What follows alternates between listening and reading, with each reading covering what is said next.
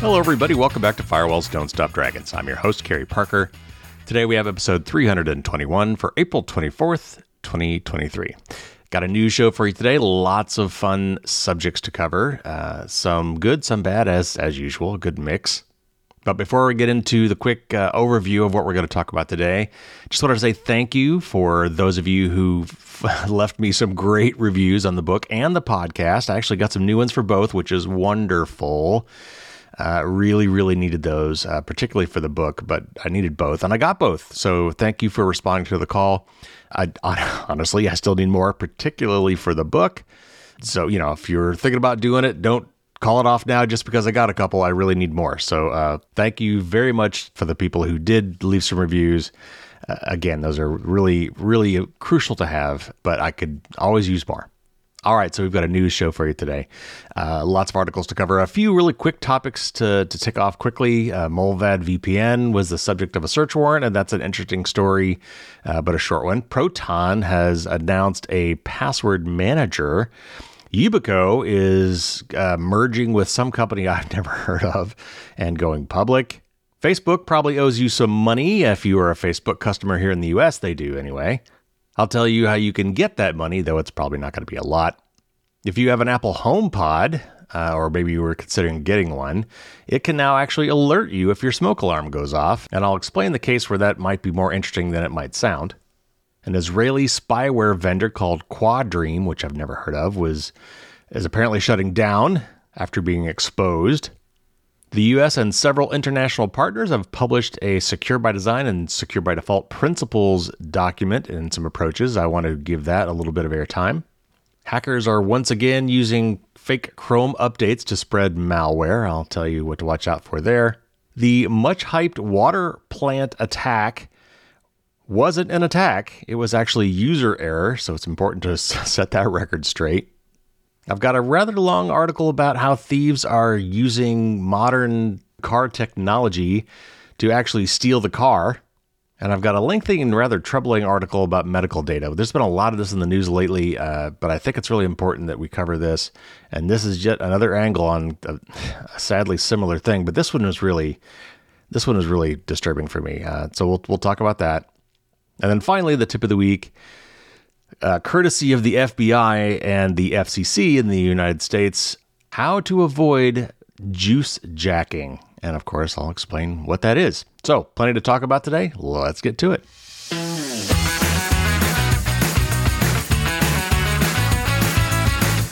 All right, first up, I have a few really quick ones. Some of these are actually just press releases, so you always have to take those a little bit of grain of salt, but it's honestly just easier just to read them and then talk about them.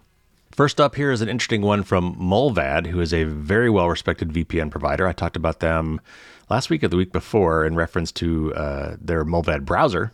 That's also very interesting. Anyway, so here's a quick press release from Mullvad. It just says, on April 18th, at least 6 police officers from the National Operations Department, or the NOA, of the Swedish police visited the Mullvad VPN office in Gothenburg, which I'm not going to try to pronounce that in Swedish. I've tried, and I do it horribly. So I'll just call it Gothenburg. Anyway, the police showed up at Gothenburg, and they intended to seize computers with customer data. In line with our policies, such customer data did not exist. We argued that they had no reason to expect to find what they were looking for, and any seizures would therefore be illegal under Swedish law. After demonstrating that this is indeed how our service works and them consulting the prosecutor, they left without taking anything and without any customer information. If they had taken something, that would not have given them access to any customer information. Mullvad have been operating our VPN service for over 14 years. This is the first time our offices have been visited with a search warrant. So that is exactly what you want to hear. For companies that say they are private, for saying they do not retain customer information, the most obvious way to prove that is when the police come up knocking on the door with the warrant, and you can basically say, I got nothing to give you. Now, in some cases, what that really means is I've got nothing I can give you that you can make sense of, because sometimes they do have information, but it's completely encrypted, but it's encrypted with keys that they don't control, which is effectively the same thing. So anyway, from a privacy standpoint, that was a good news story. Next up, Proton, the makers of Proton Mail and Proton VPN and many other Proton products have now thrown a password manager into the mix. And just briefly from their press release, today we are happy to announce another significant milestone in the growth of the Proton ecosystem with the launch of the Proton Pass Beta for lifetime and visionary users. And those are in caps. Those are pricing tiers within Proton.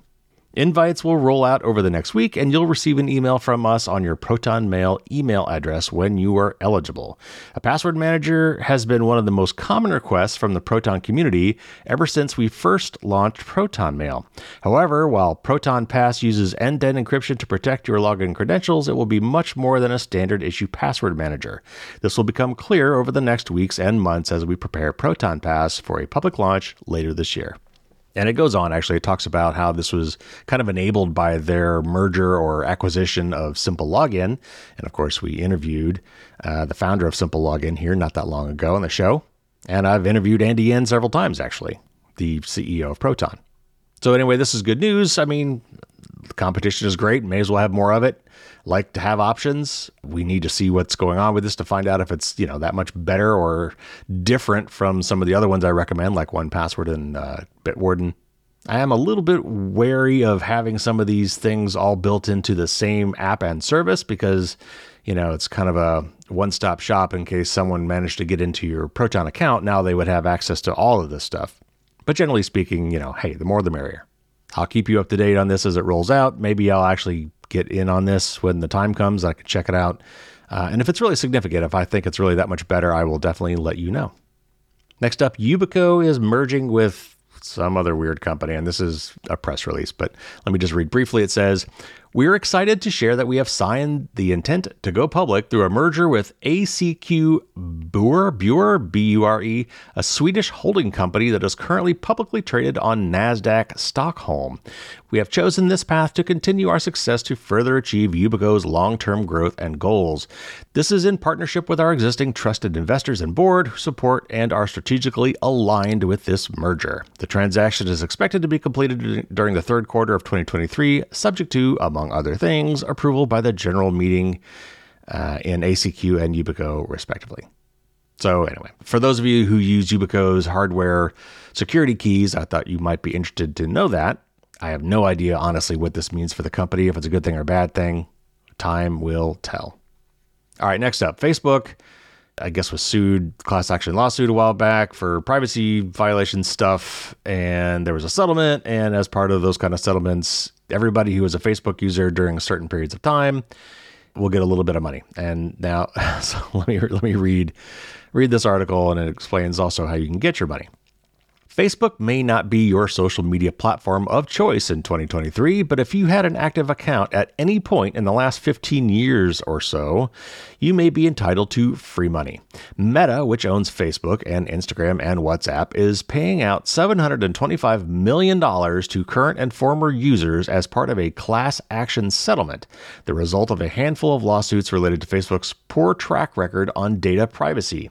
For example, users alleged that their data and their friends' data was shared with third parties without permission. U.S. users dating back to mid-2007 may be eligible for a payment from the settlement. The exact amount you receive will ultimately depend on how many people file a claim and the sum of legal and administrative fees associated with the suit.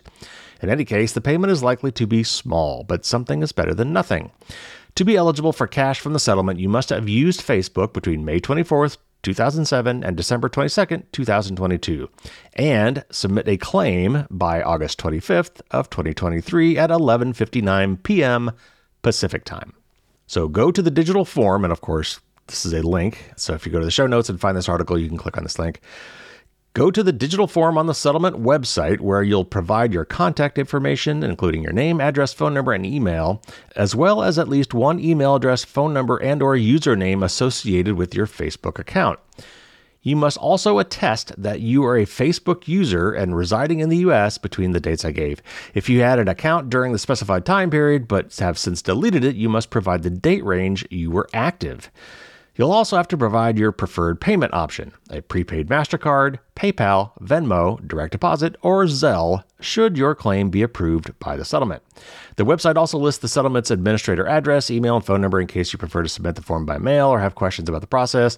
Note that if you feel invested in the Facebook circus, you should either submit a claim, which is likely to get you some money, by August 25th, or opt out, which allows you to make future legal action if you choose by July 26th. If you do nothing, a perfectly fine option if you don't care, you give up your claim to cash as well as your right to sue Facebook separately. So this is a very typical class action lawsuit settlement situation. If you want to get in on the action and take advantage of the class action lawsuit that was already filed, litigated, and settled, you just need to put in a claim saying, yeah, give me some of that. If for some reason you think that class action lawsuit wasn't good enough for you, or you want to, be a part of some future class action, and instead you can explicitly opt out in this case, which allows you to then be part of some future class action law settlement, or you can just do nothing, which, by the way, according to this, sounds like it means that you don't get to do either of those two things. You don't get any money from this settlement, nor can you participate in a future settlement. I don't know how they managed that last one legally, but okay, there it is. So I did this just for the heck of it. I mean, I've got a Facebook account for the business, so on your behalf, I did this just to see what the process was like. The form was simple, asked you for a lot of information.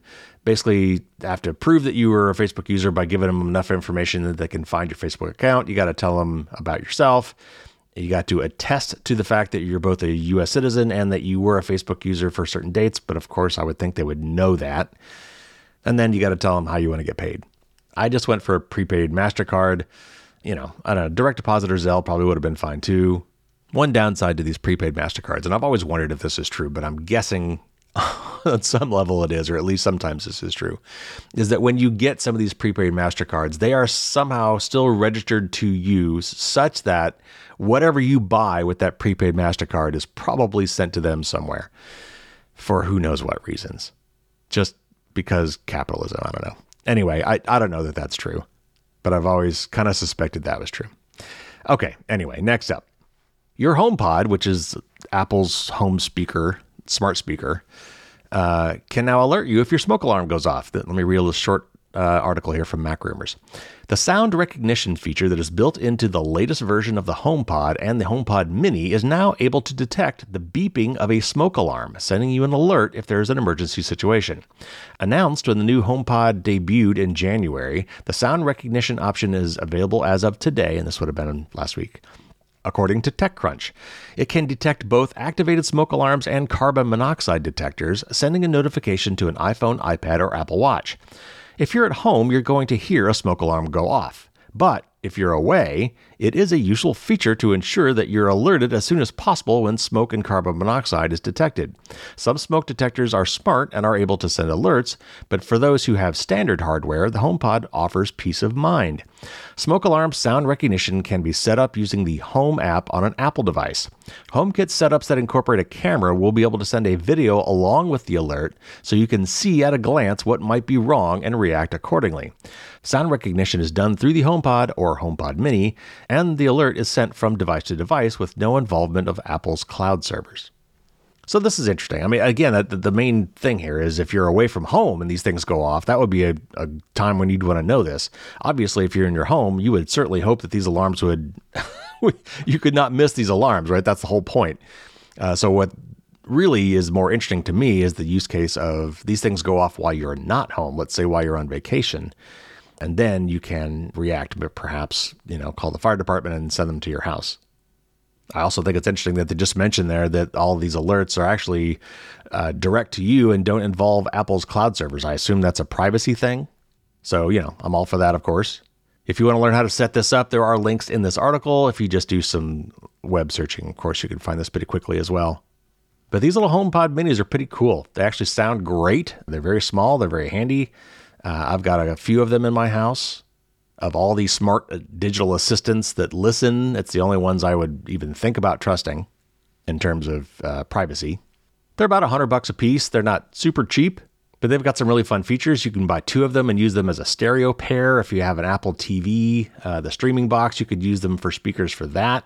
Of course, you can, send your music to it and things like that. So it's a nice little smart speaker. And of course, it's got built-in Siri, so you can ask it to do stuff. Siri has a long way to go. It's still not as good as some of its competitors, but at least it's private. And I'm sure it's going to get better, especially with all this new ChatGPT and other super AI stuff coming down the pike. I'm sure it will get better over the years. But it's got a lot of fun features, so it's worth having. And having a HomePod also means that you now have a central hub for any other home automation that you want to use with Apple products. So anyway, just another reason why you might want to have one of these things. Thought that was a cool idea. All right, next up, this is from the Hacker News, and it's about yet another Israeli spyware company, one that I don't think I'd heard of before this, but it doesn't matter now because they're going out of business. So anyway, from Hacker News, Israeli spyware vendor Quadream, and that's spelled Q-U-A Dream, is allegedly shutting down its operations in the coming days, less than a week after its hacking toolset was exposed by Citizen Lab and Microsoft. The development was reported by the Israeli business newspaper Calcalist, Calcalist, citing unnamed sources, adding that the company, quote, hasn't been fully active for a while and that it has been in a difficult situation for several months, unquote. The company's board of directors are looking to sell off its intellectual property, the report further added. I'll come back to that in a second. Quadream, which specializes in hacking Apple devices that don't require any action on the part of the victim, is also said to have fired all of its employees, with the firm undergoing significant downsizing, according to Haaretz and the Jerusalem Post. News of the purported shutdown comes as the firm's spyware framework, dubbed REIGN, that's R-E-I-G-N, was outed as having been used against journalists, political opposition figures, and NGO or non-governmental organization workers across North America, Central Asia, Southeast Asia, Europe, and the Middle East. Microsoft described REIGN as, quote, a suite of exploits, malware, and infrastructure designed to exfiltrate data from mobile devices, unquote. The attacks entailed the exploitation of a now-patched flaw in iOS to deploy sophisticated surveillanceware capable of surreptitiously gathering sensitive information, including audio, pictures, passwords, files, and locations. Apple told the Hacker News last week that there was no indication to suggest that the exploit, codenamed End of Days, has been put to use since the company released iOS 14.4.2 in March of 2021. Quadream, like its Israeli counterparts NSO Group and Candiru, Candiru, is a private sector offensive actor. This is actually an acronym, PSOA, Private Sector Offensive Actor, that markets end-to-end hacking tools for use by its customers to run their targeted cyber operations. While the company has largely managed to stay under the shadows, Haaretz reported in June 2021 that its spyware technology was sold to Saudi Arabia to carry out zero-click attacks against targets of interest. Then last year, Reuters revealed that Quadream had independently developed an exploit to break into iPhones in a manner that's comparable to the one provided by NSO Group by leveraging a flaw in iMessage. Apple addressed the vulnerability in September of 2021. The upcoming closure also comes a little over a month after Haaretz shed light on a previously unknown Israeli cyber mercenary company called NFV Systems for selling its surveillance technologies to foreign countries without obtaining a license from the Ministry of Defense. So a few things. First of all, there's a lot of these companies. Second, there's a lot of them in Israel for some reason. My guess is somehow the Israeli government is just supporting these sorts of operations, and therefore it's a good place to be if you're a company like this. I mean, Israel's got some great technology companies anyway, but for whatever reason, a lot of these hacking companies seem to reside there. Next, purportedly, the way these things work is the Israeli government says, okay, look, you can create this offensive hacking software. And, and by offensive here, originally I meant not defensive, but it's also rather offensive socially. But you've got to then get approval from some agency within the Israeli government in terms of who you are allowed to sell this technology to. The idea being that they only sell it to the good guys for good purposes. But it's been shown time and time again, like here, that somehow this software still ends up in the hands of repressive regimes, countries, and nation states that use it for nefarious purposes, often including targeting journalists and activists and, other people they just don't like. And then finally, So they're going out of business, and then they're going to sell their intellectual property, which is worrisome. Who are they going to sell it to? Are they going to be as discriminating and who gets to buy all this hacking stuff? Is the Israeli government going to also approve who they get to sell that stuff to? That's something a lot of us don't consider with all these companies, with any of these technologies they come up with. If we trust the original company that created it to do the right thing with that software, what happens when they go out of business or get bought out? So we have to realize in a lot of cases that the mere existence of some of these capabilities is bad. It can be abused by people within that company who don't follow the rules because, for whatever reason. It can be exfiltrated by hackers who steal that technology and maybe unbeknownst to the company. It can end up in the wrong hands through mergers and acquisitions. Or, like in this case, it could be sold to the highest bidder at a fire sale when the company goes out of business. All right, moving on. Some more positive news here. And this is yet another positive step by the U.S. government to try to shore up our cybersecurity. And I wanted to call some attention to this. And actually, it's not just the U.S. government in this case, it's many other different governments. So let me just briefly read from this announcement from CISA, the Cybersecurity and Infrastructure Security Agency, about this new campaign to increase security.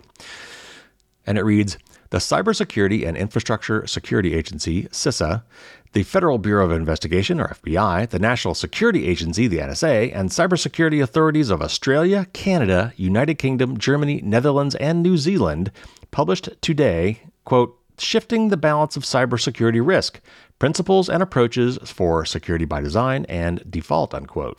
This joint guidance urges software manufacturers to take urgent steps necessary to ship products that are secure by design and by default. To create a future where technology and associated products are safe for customers, the authoring agencies urge manufacturers to revamp their design and development programs to permit only secure by design and secure by default products to be shipped to customers. This guidance, the first of its kind, is intended to catalyze progress towards further investments and cultural shifts necessary to achieve a safe and secure future.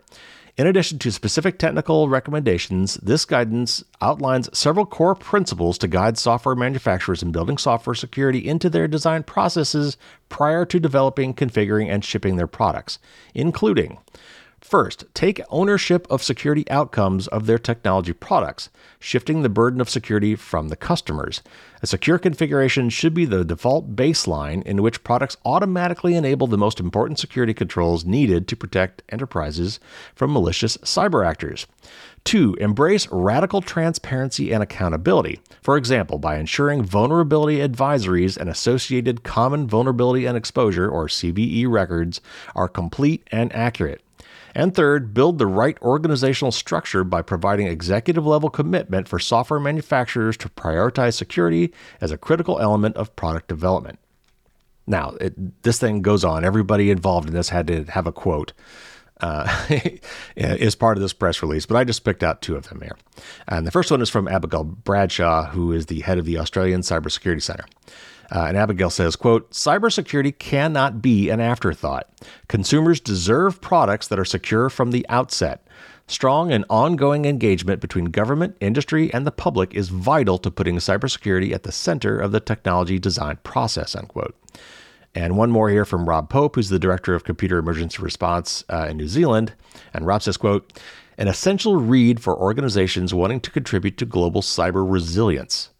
By creating products that are secure, both by design and by default, manufacturers can take much of the burden from end users.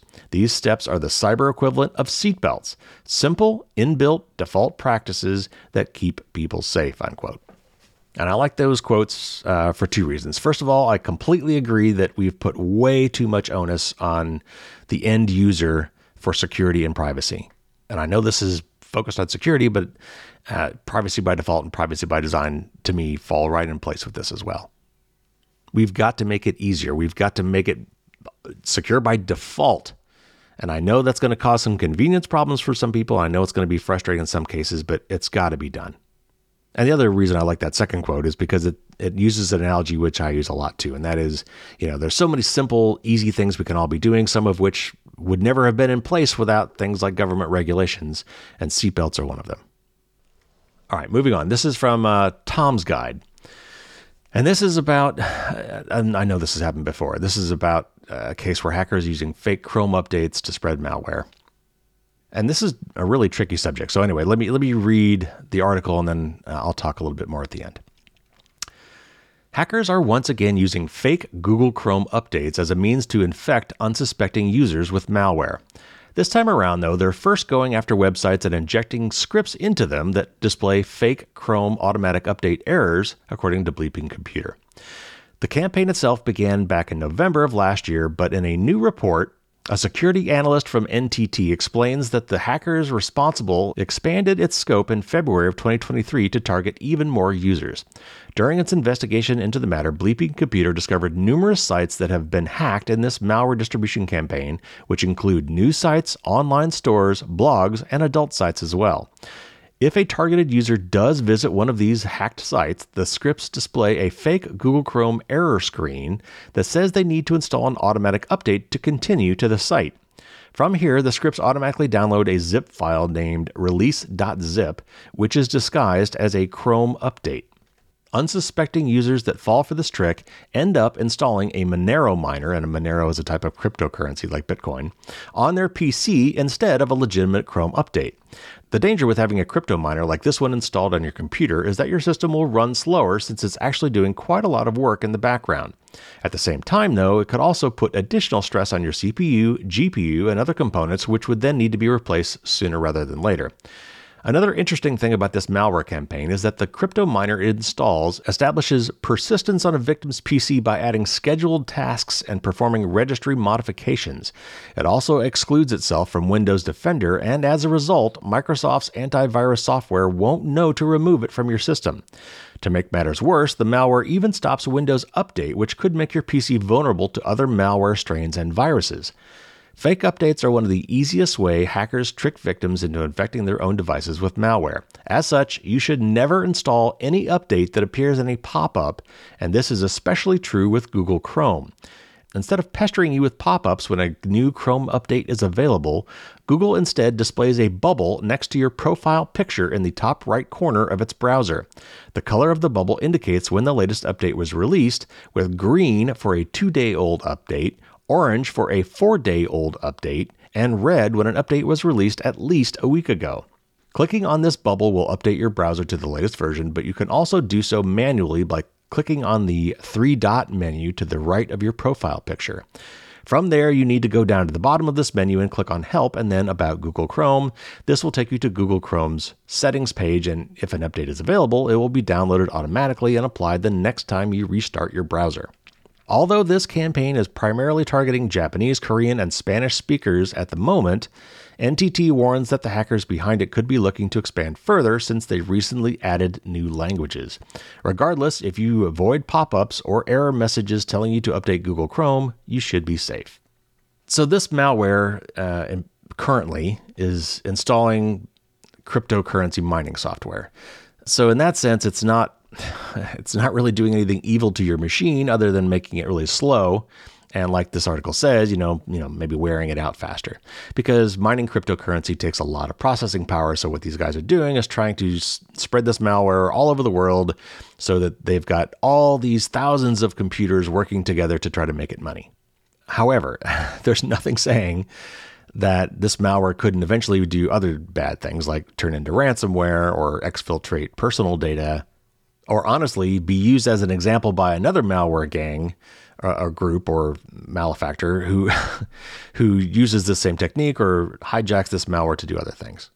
So the upshot of all of this is really, really be careful when you get pop-up messages when browsing the web, on any browser, by the way, not just Google Chrome, but as you're browsing the web, if you get a pop-up telling you that, hey, you need to install this plugin, or you need to update your software, or I found an error, click here to fix. These are all techniques designed to get you to click on something, download something, and install something, and it's almost always malware of some form or shape. I've also seen really interesting cases where they look like regular operating system pop-up dialogues. Like it looks like it's not really in your browser. It looks like something that should be kind of over your browser, like a window from your operating system, not from the browser. But you'll notice that if you either drag the browser window, that pop-up window moves as well. Or if you try to drag that window off the edge of your browser, it can't go there because really it's the browser doing it, not your operating system. This is tricky stuff, man. I mean, these guys have gone to great lengths to fool you into thinking these things are real and clicking on them, sometimes making it hard to avoid clicking on them. There's often a fear factor or an urgency factor involved, like you need to do this right away, or really bad things are going to happen, or things are going to get worse. So the more urgent or scary these things are, the more you should be wary of them. And generally speaking, if you get something like this and you think it might be real, close out of it, quit out of it, make it go away in the least interactive way you can. Sometimes even like clicking on the little X that's supposed to close the window still starts the download because they've faked out the close part of that to actually do something else. So you might, just close that entire tab on your browser. You might try quitting your browser entirely, though sometimes when you bring it back up, it goes right back to the page you were on. But you want to avoid interacting with that pop-up as much as possible and just get rid of it. And then if you're really worried about it, try to independently verify through some other means that you've got a problem. If you think you've got a software update, again, like if it's Google Chrome saying you need an update, this article tells you how to go and update Google Chrome. If it's a plugin or something that says you need, you might do some investigation on that to see if that's real. It probably isn't. If it's an operating system update, you can actually just go directly to your operating system settings, either on Mac or Windows, and do a check for updates. But do not trust those pop-ups. They're almost always fake. All right, let's move on. This is a really interesting story, and I'm not really sure what to make of this, but it's from Vice. Let me just read it and then we'll talk about it. The FBI determined that a 2021 security incident that changed the settings of Oldsmar, Florida's water supply wasn't a hack at all. A former top city official now says it was user error, and the FBI says it has found no evidence of a hack. At the time, the Pinellas County Sheriff Bob Gualtieri, it's hard to pronounce, held a press conference where he claimed that, quote, the hacker changed the sodium hydroxide from about 100 parts per million to 11,100 parts per million, unquote, in the town's water supply, noting that these were dangerous levels of the chemical. When asked if this should be considered an attempt at bioterrorism, the sheriff said, quote, what it is someone hacked into the system not just once, but twice, opened the program and changed the levels from 100 to 11,100 parts per million with a caustic substance. So you label it however you want, those are the facts, unquote. Now, more than 2 years later, Al Braithwaite, the city manager at the time, is calling it a non-event, according to comments he made at the American Society for Public Administration's annual conference. And this is a quote from Braithwaite. It says, quote, the FBI concluded there was no evidence of any access from the outside, and that it was likely the same employee that was purported to be a hero for catching it was actually banging on his keyboard, unquote.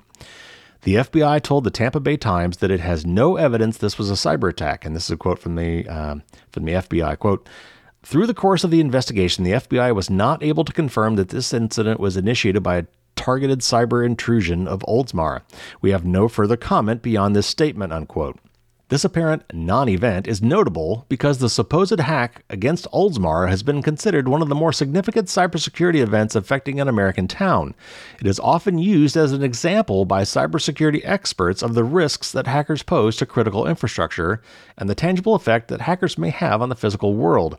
We still don't have full details of what happened in this case, but it still highlights the vulnerability of software-controlled water systems that can be accessed remotely. At the time, the city said that the hacker remotely accessed the software controls that affected the chemicals levels of the system, and it goes on a little bit.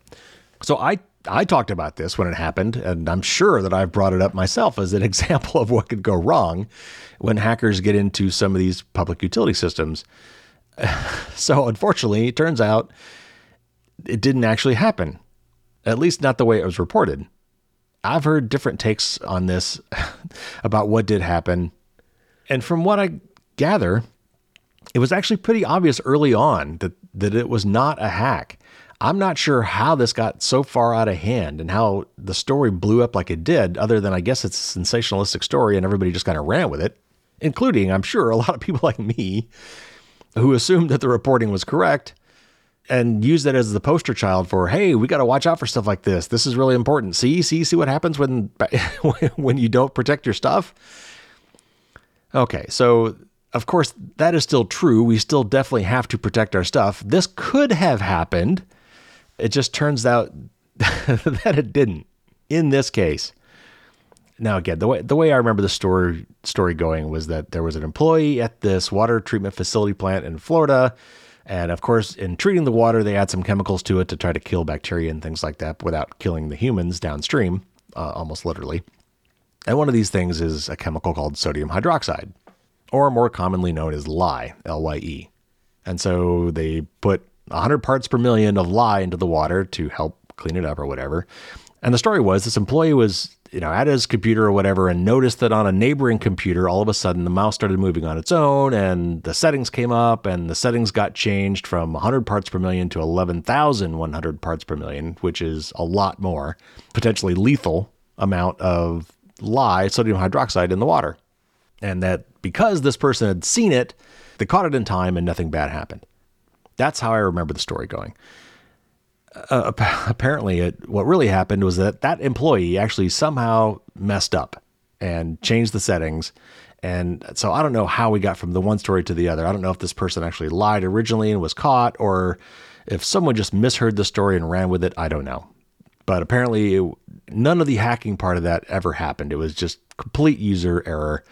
And why it took this long, 2 years, to figure out that is the case is completely beyond me. That's the story that I want to know. I want to know why it took this long for this to happen. I want to know why this got so blown out of proportion, and how all the news people, including myself, I guess, got it so wrong.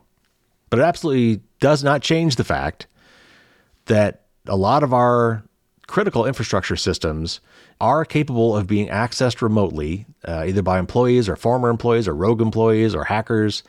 And we definitely need to be protecting them to prevent things like this from occurring, even though this particular case turns out didn't really happen. All right, to wrap up, I've got a couple longer articles.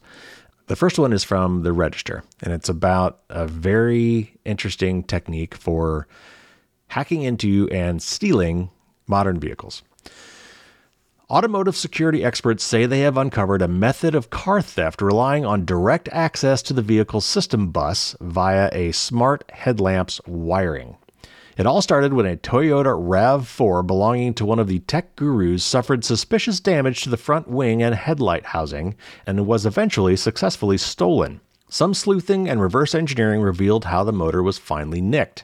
Ken Tyndall, CTO of Canis Automotive Labs, says the evidence points to thieves' successful execution of a so-called CAN injection. The Controller Area Network, or CAN bus, is present in nearly all modern cars and is used by microcontrollers and other devices to talk to each other within the vehicle and carry out the work they are supposed to do. In a CAN injection attack, thieves access the network and introduce bogus messages as if it were from the car's smart key receiver. These messages effectively cause the security system to unlock the vehicle and disable the engine immobilizer, allowing it to be stolen.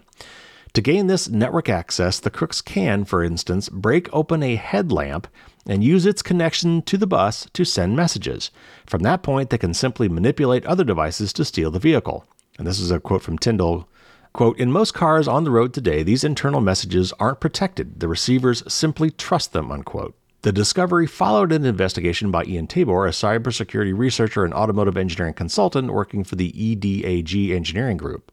It was driven by the theft of Tabor's RAV4. Leading up to the crime, Tabor noticed the front bumper and arch rim had been pulled off by someone and the headlight wiring plug removed. The surrounding area was scuffed with screwdriver markings, which, together with the fact the damage was on the curbside, seemed to rule out damage caused by a passing vehicle. More vandalism was later done to the car, gashes in the paintwork, molding clips removed, and malfunctioning headlamps. A few days later, the Toyota was stolen. Refusing to take the pilfering lying down, Tabor used his experience to try to figure out how the thieves had done the job. The MyT app from Toyota, which, among other things, allows you to inspect the data logs of your vehicle, helped out. It provided evidence that electronic control units, or ECUs, in the RAV4 had detected malfunctions logged as diagnostic trouble codes, or DTCs, before the theft. According to Tyndall, quote, "Ian's car dropped a lot of DTCs," unquote. various systems had seemingly failed or suffered faults, including the front cameras and the hybrid engine control system. With some further analysis, it became clear that the ECUs probably hadn't failed, but communication between them had been lost or disrupted. The common factor was the CAN bus. In reality, the faults were generated as the thieves broke into a front headlamp and tore out the wiring, and used those exposed connections to electrically access the CAN bus and send messages telling other parts of the system to basically give the miscreants the car. Disconnecting the headlamp caused the wave of aforementioned network communications failures.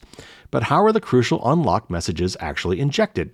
Tabor took to the dark web to look for equipment that may have been involved in the theft of his car and found a number of devices targeting the CAN bus. He worked with Noel Loden of vehicle forensics company Harper Shaw to look into reverse engineering a contender, a gadget capable of talking to a connected CAN bus and cunningly concealed within a normal-looking Bluetooth smart speaker. The fake speaker comes with cables you insert into an exposed bus connector, the CAN bus. You press a button on the box, and it sends the required messages to unlock the car.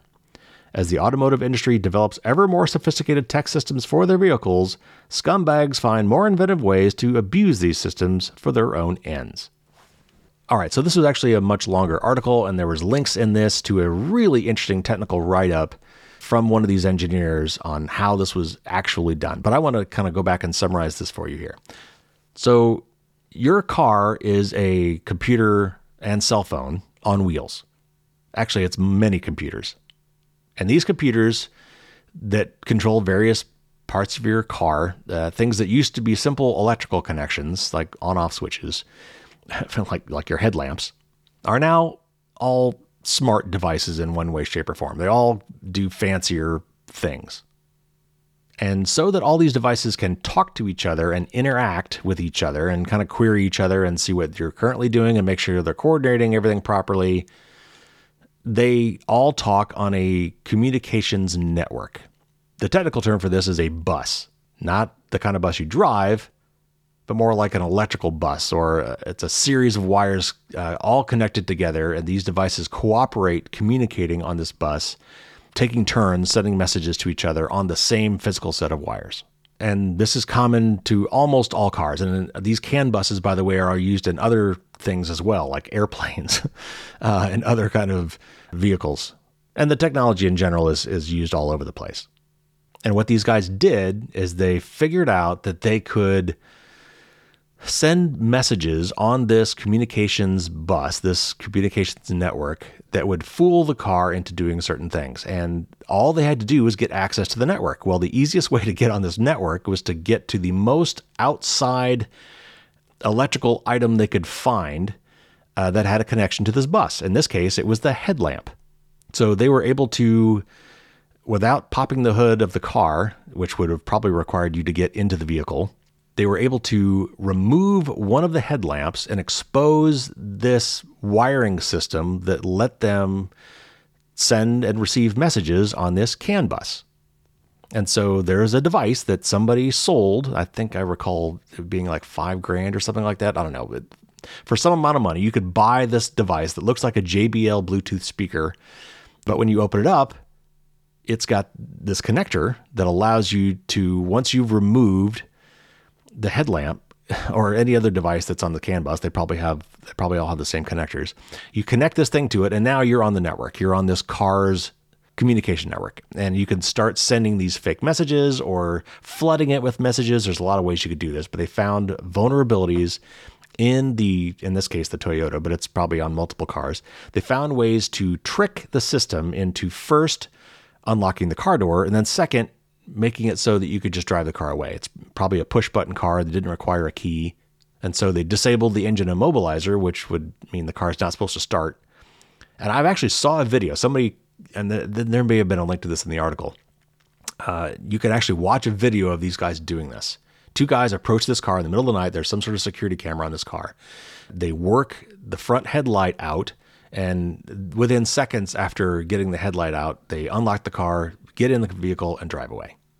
So we've talked about privacy for cars. Well, there's also security for cars, and cars have a ways to go. And this kind of harkens back to the CISA project that we just talked about. These things need to be secure by default and by design. All these messages that are on the CAN bus certainly should be encrypted and they should be authenticated. Another article that I read about this was basically saying we need zero trust. We need to adopt this zero trust methodology where just because the device is communicating on the car's network doesn't mean you should trust it. So what can you do about this? Well, be on the lookout for any notices from your vehicle manufacturer in case they want to bring your car in for a software update or some other sort of recall that might address this problem. But in the meantime, there's honestly, there's really not much you can do about this. If your car, is parked outside overnight or left in a parking lot for a long period of time, and it's a modern vehicle, this is a potential risk. So we'll see if this becomes a bigger issue, but I wanted you to be aware of it. And also just bring it up in the context of, we need to do a better job of making these fancy schmancy new tech products, including our cars, more secure by default. All right, last story, and this is a little bit of a long one, but it's really disturbing and creepy and just wrong. And again, I hate to say it, but I think the only way to stop this is with regulation. And this article really, I think, makes that clear because there were escape valves here. There were ways that the person that was affected by this, at least theoretically, could have prevented it. But in reality, the amount of money that these companies can make from doing the things they're doing is going to make it really hard for us as consumers to prevent without making it just outright illegal. All right, and this is from Stat News, which I had not heard of, but it's a little bit long, but bear with me. I care deeply about privacy, and as a professional researcher, I take meticulous notes. During my recent maternity leave, I spent most of my hands-free time trying to figure out why my doctors were trying to give my medical data away to advertisers, even after I opted out. I had 2 different providers for the duration of my pregnancy because one closed their doors before my baby arrived. Upon my arrival, the staff would hand me a tablet made by Phreesia, a company with a roughly $1.7 billion market cap, to check in. Phreesia, and that's spelled Phreesia, collects demographic information, with fields including information as sensitive as the number of abortions the patient has had and their social security number. Each time I checked in, a form labeled "Required" in bright red letters sought authorization to share my data. But that label was deceptive and felt intentionally so. Patients are indeed required to acknowledge a typical HIPAA privacy policy in order to be seen so that their physician's practices can use that data for internal operations or billing, for example. This HIPAA authorization form was different. Phreesia was asking for consent to mine the data that I entered through the check-in process to show me targeted ads. Buried 8 paragraphs down is language informing me I can opt out without losing access to my providers, but most readers likely click through hurriedly so they can get to their appointment in time. My OBGYNs are committed to the ethics of patient confidentiality. Why would they encourage me to give away my reproductive privacy at the digital front door to their office?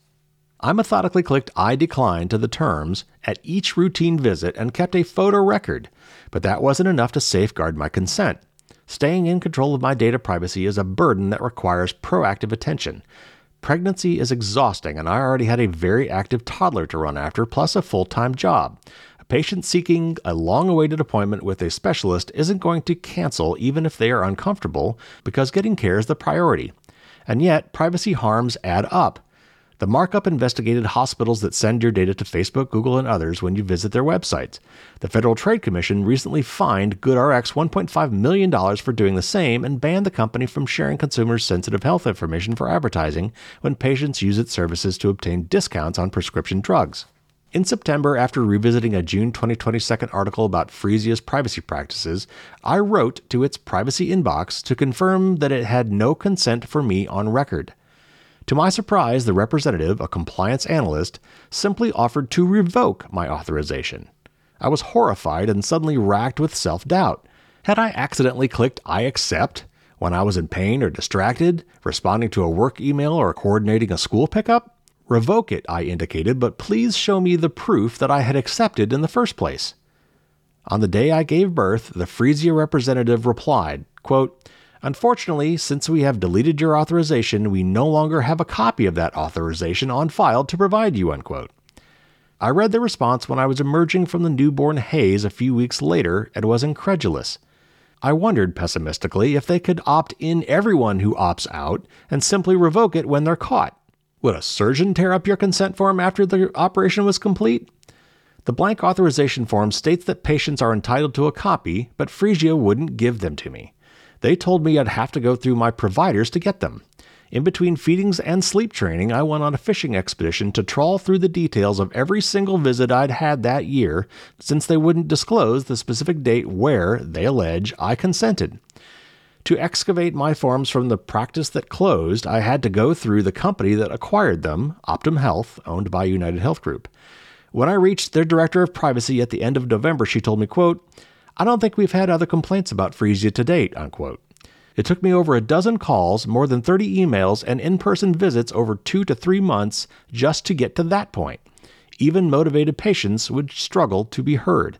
At the end of one visit after the birth, my physician asked if there was anything else. I briefly mentioned that I was having trouble obtaining a phantom Phreesia authorization form. Kindly, she wrote her personal email down and the name of their practice's CEO, and offered the very useful advice that I should go through patient services, not medical records. Optum requested an explanation from Phreesia, and their senior product counsel admitted to me in December, quote, "We have been able to conclude that you did not provide an authorization," unquote. Phreesia attributes a source of their confusion to a blank authorization form they received on one occasion where the staff checked me in manually. Phreesia told my provider, who then told me, that the date of that visit was in late November, about 6 weeks after Phreesia confirmed they revoked my errant authorization. It doesn't add up, but I checked my records. I was midway through the tablet check-in when it started conducting a screening survey for postpartum depression. I stopped and handed it back to the staff, explaining I'd be happy to be screened by my physician, but not through Phreesia. They pressured me to continue, but eventually conceded. Resisting the screens for patient intake services at any provider's office, such as by asking for paper copies, is a nuisance to the admin staff, who now have to locate papers that aren't on hand. Many ask you to sign blindly into the electronic signature box to acknowledge their privacy policy without showing it to you. Phreesia says I was never shown my sponsored content on the basis of that dubious authorization form, but that doesn't mean I didn't experience any harm. Legal scholars Daniel Soloff and Danielle Citron, who, by the way, I've at various times tried to get both on the show, argue that the risk and anxiety of future injury is the harm, citing data breach victims who might avoid applying for a mortgage or a new job for fear that their credit reports are marred by theft. Avoiding healthcare services is impractical, but keeping my privacy at the doctor's office should be straightforward. When I followed Phreesia's direction to read its privacy policy on its website, it used trackers, much like many hospital websites do, to send my data to Facebook, use session recording, which monitors the behavior of visitors on the sites, such as mouse movements and scrolling, and sent my data to ad tech companies, which I was able to check with Blacklight, a privacy inspector. I did everything I could to make educated, informed choices about my consent, and it wasn't enough. The policy solution is clear. Some types of data should simply never be shared for advertising purposes, a policy goal that the FTC is pursuing.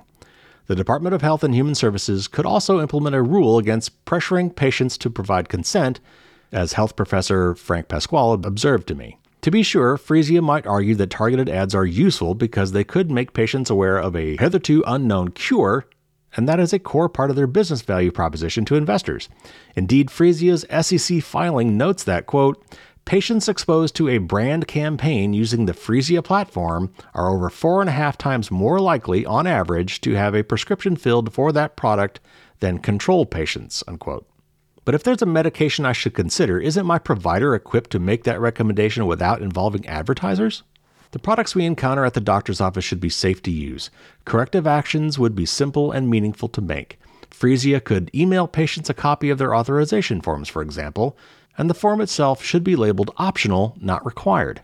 But all privacy policies should contain clearly marked and usable fields to opt out at the time you acknowledge them. Moving towards a default opt-out model, and I think they mean opt-in here, would reverse the onus on the patient to navigate and verify complicated processes for revoking their consent, such as by writing to a privacy inbox after the fact. To protect patients, we should separate the business of ad tech from the business of getting care. I don't have a whole lot to add to this, but this story is very indicative of real problems that I have with the healthcare industry in particular, about extremely sensitive data. And I've been bumping into this a lot myself recently. I had an appointment recently with a new specialist. I had something going on. I'm not going to get into it that I wanted to get checked out. And so I was going to this new doctor for the first time. And of course, when you do this, you start getting, they ask you for your phone number and they want a mobile number so they can text you reminders for the thing and get confirmation that you're going to be at the appointment. And so I'm getting text messages, and one of them was a pre-check-in thing. They want me to check in. And it's just, I don't know if it was Phreesia, but I'm sure it was something just like Phreesia. They contract with a third-party company that does the intake forms. And so they take you to a website in this case, and they want to get all your medical stuff up front, including medical history and family medical history and symptoms and a lot of really, really personal information. And you enter it through this third-party portal, and then they send that stuff on to the doctor. And I am sure that somewhere along the way, there is a privacy policy thing that they want you to opt into so they can share your data. And you probably have to say no, or they will do it by default. There's probably dark patterns they use. You know what? I don't know, because I didn't click that link. Why? Because I knew exactly what was going to happen there. And so I've just stopped using those intake portals. And so I wait to go to the office, and then I fill the forms out there personally. And then at least I've got paper in front of me. And from what I've seen, at least when you're filling out the paper forms, it goes directly to the doctor's office. They're really crappy looking photocopies that they've, multi-generation photocopies that are really kind of hard to read, and they're getting kind of old and crusty, and they've got to go find these things. When I went to this doctor's appointment, she gave me the look like, so you've checked in online? I'm like, nope. She's like, okay. And you could just tell, like, oh, I've got, this. She was probably just thinking I was lazy and I didn't get into my whole privacy spiel. So she, found the clipboard, gave me a pen, gave me the forms, told me what to sign. Now, my fault was I didn't get there early. I should have seen this coming. And of course, I should have gotten there 15 minutes early to fill out all these stupid forms. But in this case, there were no third parties involved. Now, what this woman was talking about is her doctor's office, and I have seen this at other doctor's offices, just give you like an iPad or a tablet. And sometimes it's mounted on a kiosk, so you got to kind of stand there to enter your information, which sucks. Apparently, what this woman found is they gave her a tablet, handed it to her, she could go sit down with it. But it was the same kind of thing. It was an electronic intake form. And had I been presented with that, I'm not sure what I would have done. I mean, I could have asked them if I could have paper forms instead, and they'd probably have to go dig them up. But here's the thing. I shouldn't have to worry about that. I shouldn't have to go through that uncomfortable conversation with the lady at the counter who's just trying to do her job. Look, I just want this information. Just fill out the forms. We got to have them. Stop making my life difficult. We shouldn't have to worry about all of this stuff. All these third-party companies that are coming in to help the doctor's office to collect this information. And, oh, by the way, as long as we're doing this, you're going to let us take this information and monetize it in other ways. Really, really, really private information. And this is a huge gaping loophole in American privacy law around healthcare stuff. All right, I will stop ranting on this topic. I've covered it many times, but this story felt kind of different, and because of my recent experience, I thought it was relevant. So, don't really have time for a Dear Carrie question this week. We're already running long, but I did want to do a quick tip of the week, and this is about juice jacking. Now, I've talked about this before, but just wrote an article about this. It's the most recent article on Firewalls Don't Stop Dragons, and I want to summarize it quickly here. Our phones are crucial in our lives. We have them with us all the time. We depend on them. There are actually many things you can't do anymore if you don't have your smartphone handy. For example, if you're traveling, if you're going through the airport, a lot of our boarding passes now are on our phones. You have to scan the little QR code from your phone to get on the plane. And so it is therefore essential that these devices are charged up, that they're working. And because people carry the phones with them all over the place and they're constantly in need of maybe topping it up with a little extra juice, there has been a proliferation of public free charging ports, USB charging ports usually. These are in airports, coffee shops, fast food restaurants, hotels, even in the transportation we are on, buses, planes, taxis, Ubers. Everyone's offering, hey, you need a charge up device, just plug it in here. And either they have a cable there, like sometimes in the taxis or whatever, they actually have the cables there for you to plug in. Other places just have USB ports and you're expected to have your own cable. But I'm telling you not to do that. The article from the FBI and the FCC basically is warning you that those USB ports can be used to hack your devices. Now, is this a common thing? No, probably not. But it's so simple to avoid that you shouldn't do it. By the way, cables themselves can actually be used for hacking. And there's, if you read the article, there's a link to one from Hak5. They're legal to sell that looks just like an Apple-made Lightning to USB cable, but built into that cable is technology to extract data and perhaps even hack your phone. And USB devices, by the way, are themselves, in many cases, computers, in that they have computer chips built into them, they have software on them, and that software can be replaced with malicious software. And in a lot of cases, it used to be that computers just blindly trusted that software, because often it was like a mouse driver or a keyboard driver or something built right into the device so you don't have to go download it. And so, in the old days, computers would just read that and say, hey, thanks for the driver. Let me run that right now so that this consumer can use that device they just plugged in. Well, that turns out to be not a good thing to do. And a lot of computers now don't do that. In fact, what you should notice now a lot, in particular like on your smartphone, is you plug your phone into some device and you will get a pop-up on your phone saying, hey, do you want to trust this device? You need to pay attention when that pops up. Do not just blindly say, yes, okay. Like, for example, if I were plugging my phone into a public charging USB port at an airport, and then it suddenly popped up that message, that means that USB port is doing more than just trying to provide power to your phone. Now, okay, let me temper that a little bit. The modern charging devices do a lot of smart charging, like how to properly and quickly charge up your battery is something that takes a little bit of negotiation between the charger and the device. So the data lines on your phone and that cable are often used to negotiate optimal charging. So if you don't use the data, then it'll just do kind of dumb charging, which might be a little slower than normal. So it is possible, I guess, that when you plug into a charging port and you see a pop-up about trusting the device, that may be triggered because it's trying to negotiate optimal charging. Nevertheless, I wouldn't do that. So this is going to take a little planning on your part, but here's what you really should do. First of all, just suck it up and buy a bunch of extra charging cables so you always have one with you no matter what. And also little charging wall nuggets, little AC adapters, things that go from the prongs that go into the mains outlet or the AC outlet and have a USB port on the back. Make sure that is yours, however, one that you own and control and one that you bought. And that the cable that you use to connect from that to your device is one that you own and one that you bought as well. You can also look into getting some really nice battery chargers. Those are great, especially for travel. Some of them actually have built-in flip-out plugs for AC outlets as well, so they can also act as a regular charging adapter.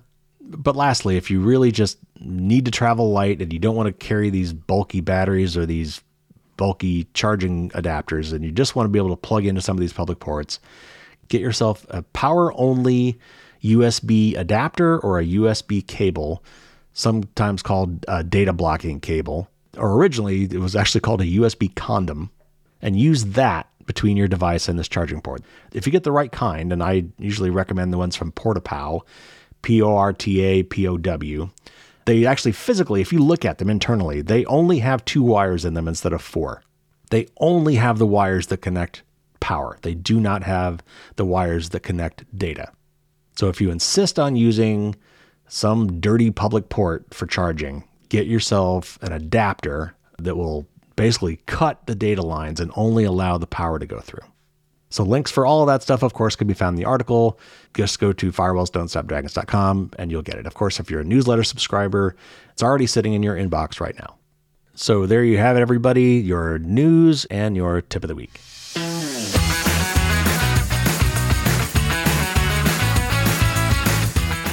All right, everybody, we're running long. My voice is already getting a little bit hoarse, but a few quick notes before we go. First of all, I'm still working out the best way to get transcripts to you guys. I've got some tools that will do it. They're not perfect. They're pretty good. I think they're good enough for me, which is what I really want, is to be able to search through these things to find keywords and quickly find where I talked about things. I've got a couple solutions for that, but I'm still playing with. Eventually, what I want to do is have some sort of a master list of all podcast episodes in a big, long table format, with the episode number, the title, the date, and a link to download a transcript. Now, obviously, I've got to go back. I've got 300 plus episodes to go through. So I will start working my way through some of those, probably reverse chronologically. But eventually, I want to have a list so that you can download the transcripts from old shows as well. I'm also still looking to do a promotion where I can give away some of my super cool Dragon Challenge coins. If you want to check out what those look like, again, go to Firewalls Don't Stop Dragons and search on challenge coins. Look at the most recent article. You'll see those super cool D20 security enhancing challenge coins. Honestly, the part I can't figure out yet is I got to figure out the shipping, because it's just so expensive to ship these things, particularly internationally. I'd love to still offer it. Maybe I could have the recipient somehow pay for the shipping, but I'm not a shipper. I don't really have a way for you to send me that money or pay for the shipping. Trying to figure that out, but I will figure it out at some point, even if I only do it for US or maybe North American listeners. But just stay tuned. I will be doing some sort of promotion so I can give away these wonderful 2.0 versions of my Dragon Challenge coins. Don't forget about the coupons. If you want to help other people with their privacy and security, I highly recommend it. That is really kind of the whole point. If you've done all these great things for yourself, help somebody else do them too. If you go to fdsd.me/coupons, you can find out all the information there and download the really cool free coupons you can give away that will help other people to, for instance, set up a password manager or lock down their home network, things like that. If you've got a burning question for me, send it to Dear Carrie at firewallsdon'tstopdragons.com. You can get more information at fdsd.me/Q&A. And if you look in the show notes, there's all sorts of other great stuff too. You can check out the Dragon merch. You can learn how to generate passphrases, find other ways to support the mission, sign up for the newsletter, all sorts of great stuff. Anyway, all in the show notes. Next week, I've got a great interview with two of the folks from the Surveillance Technology Oversight Project, or STOP, including the founder. That was a great discussion. Can't wait for you to hear that interview. And I also have an interview with one of the two authors of the recent book, Ministry of Truth, which is a really cool book. So lots of great stuff in the works. Subscribe if you haven't. That way you won't miss any of it. So that's it for this week, everybody. Stay safe out there. And until next week, as always, don't get caught with your drawbridge down.